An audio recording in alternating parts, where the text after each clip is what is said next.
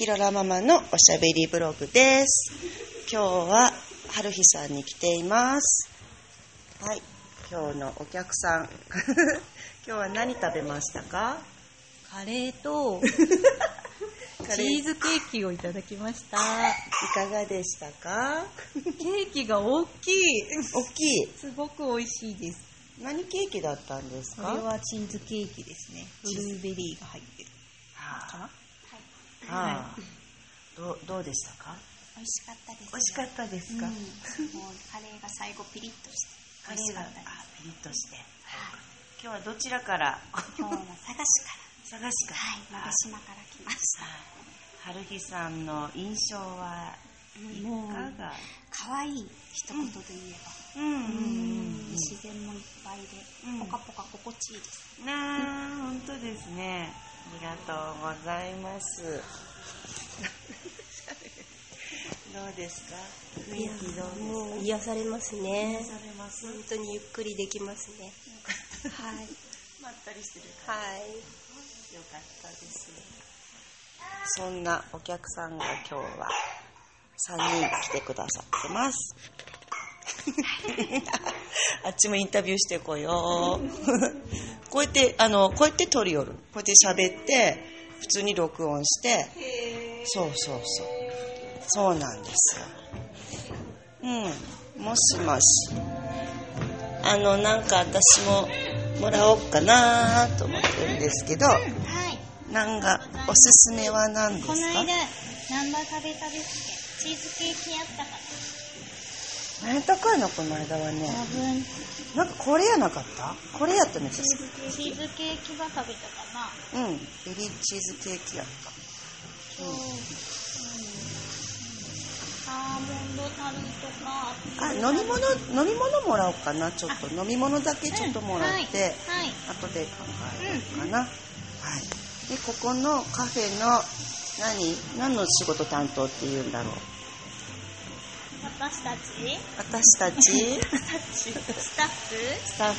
ケーキ焼いたりしてます。何ちゃん？さとっぴちゃん。さとこちゃんのさとっぴちゃんとエリちゃんです。なんか録音してくれてたんだ。そうこれ今ラジオ今流れる。今生じゃないけどこれで録音してなるほど。エリちゃん、ここの見どころは何でしょうね。見どころ、自分のここが好きなんですみたいなのありますか？もうここに来たら多分このロケーション自体がすごい素敵で可愛いので、もう来てくださるお客様がみんなもう癒されるとか、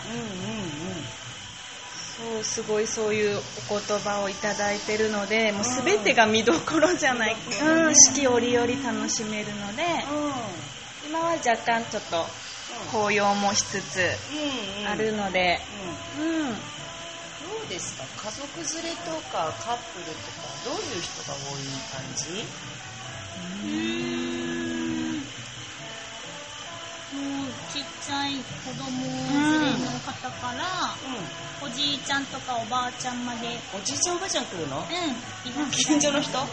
近所のね、卒業生の方とかたまにいらっしゃったり。そうなんだ。年齢層幅広い。でもやっぱ卒業生の方が来られたらすごいやっぱ嬉しいですね。そうですね。当時の思い出振り返ったりとか。それは喜びしちゃうよね。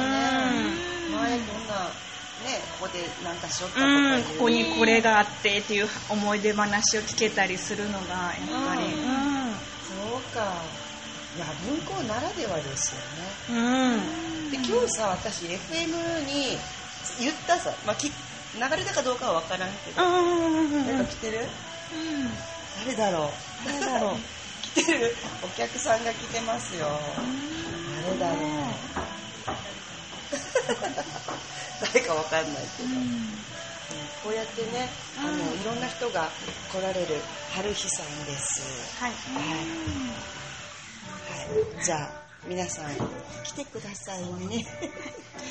皆さん来てくださいね。お待ちしてます。ありがとうございました。はい、はるひさんは手振ってましたよ、2人とも今。ここはね、あれですね、ナビでも文庫カフェはるひで検索すると出てきますので、嬉野から20分かそれくらいで着きますのでね、ぜひ遊びに来てください。キララママのおしゃべりブログでした。ありがとうございます。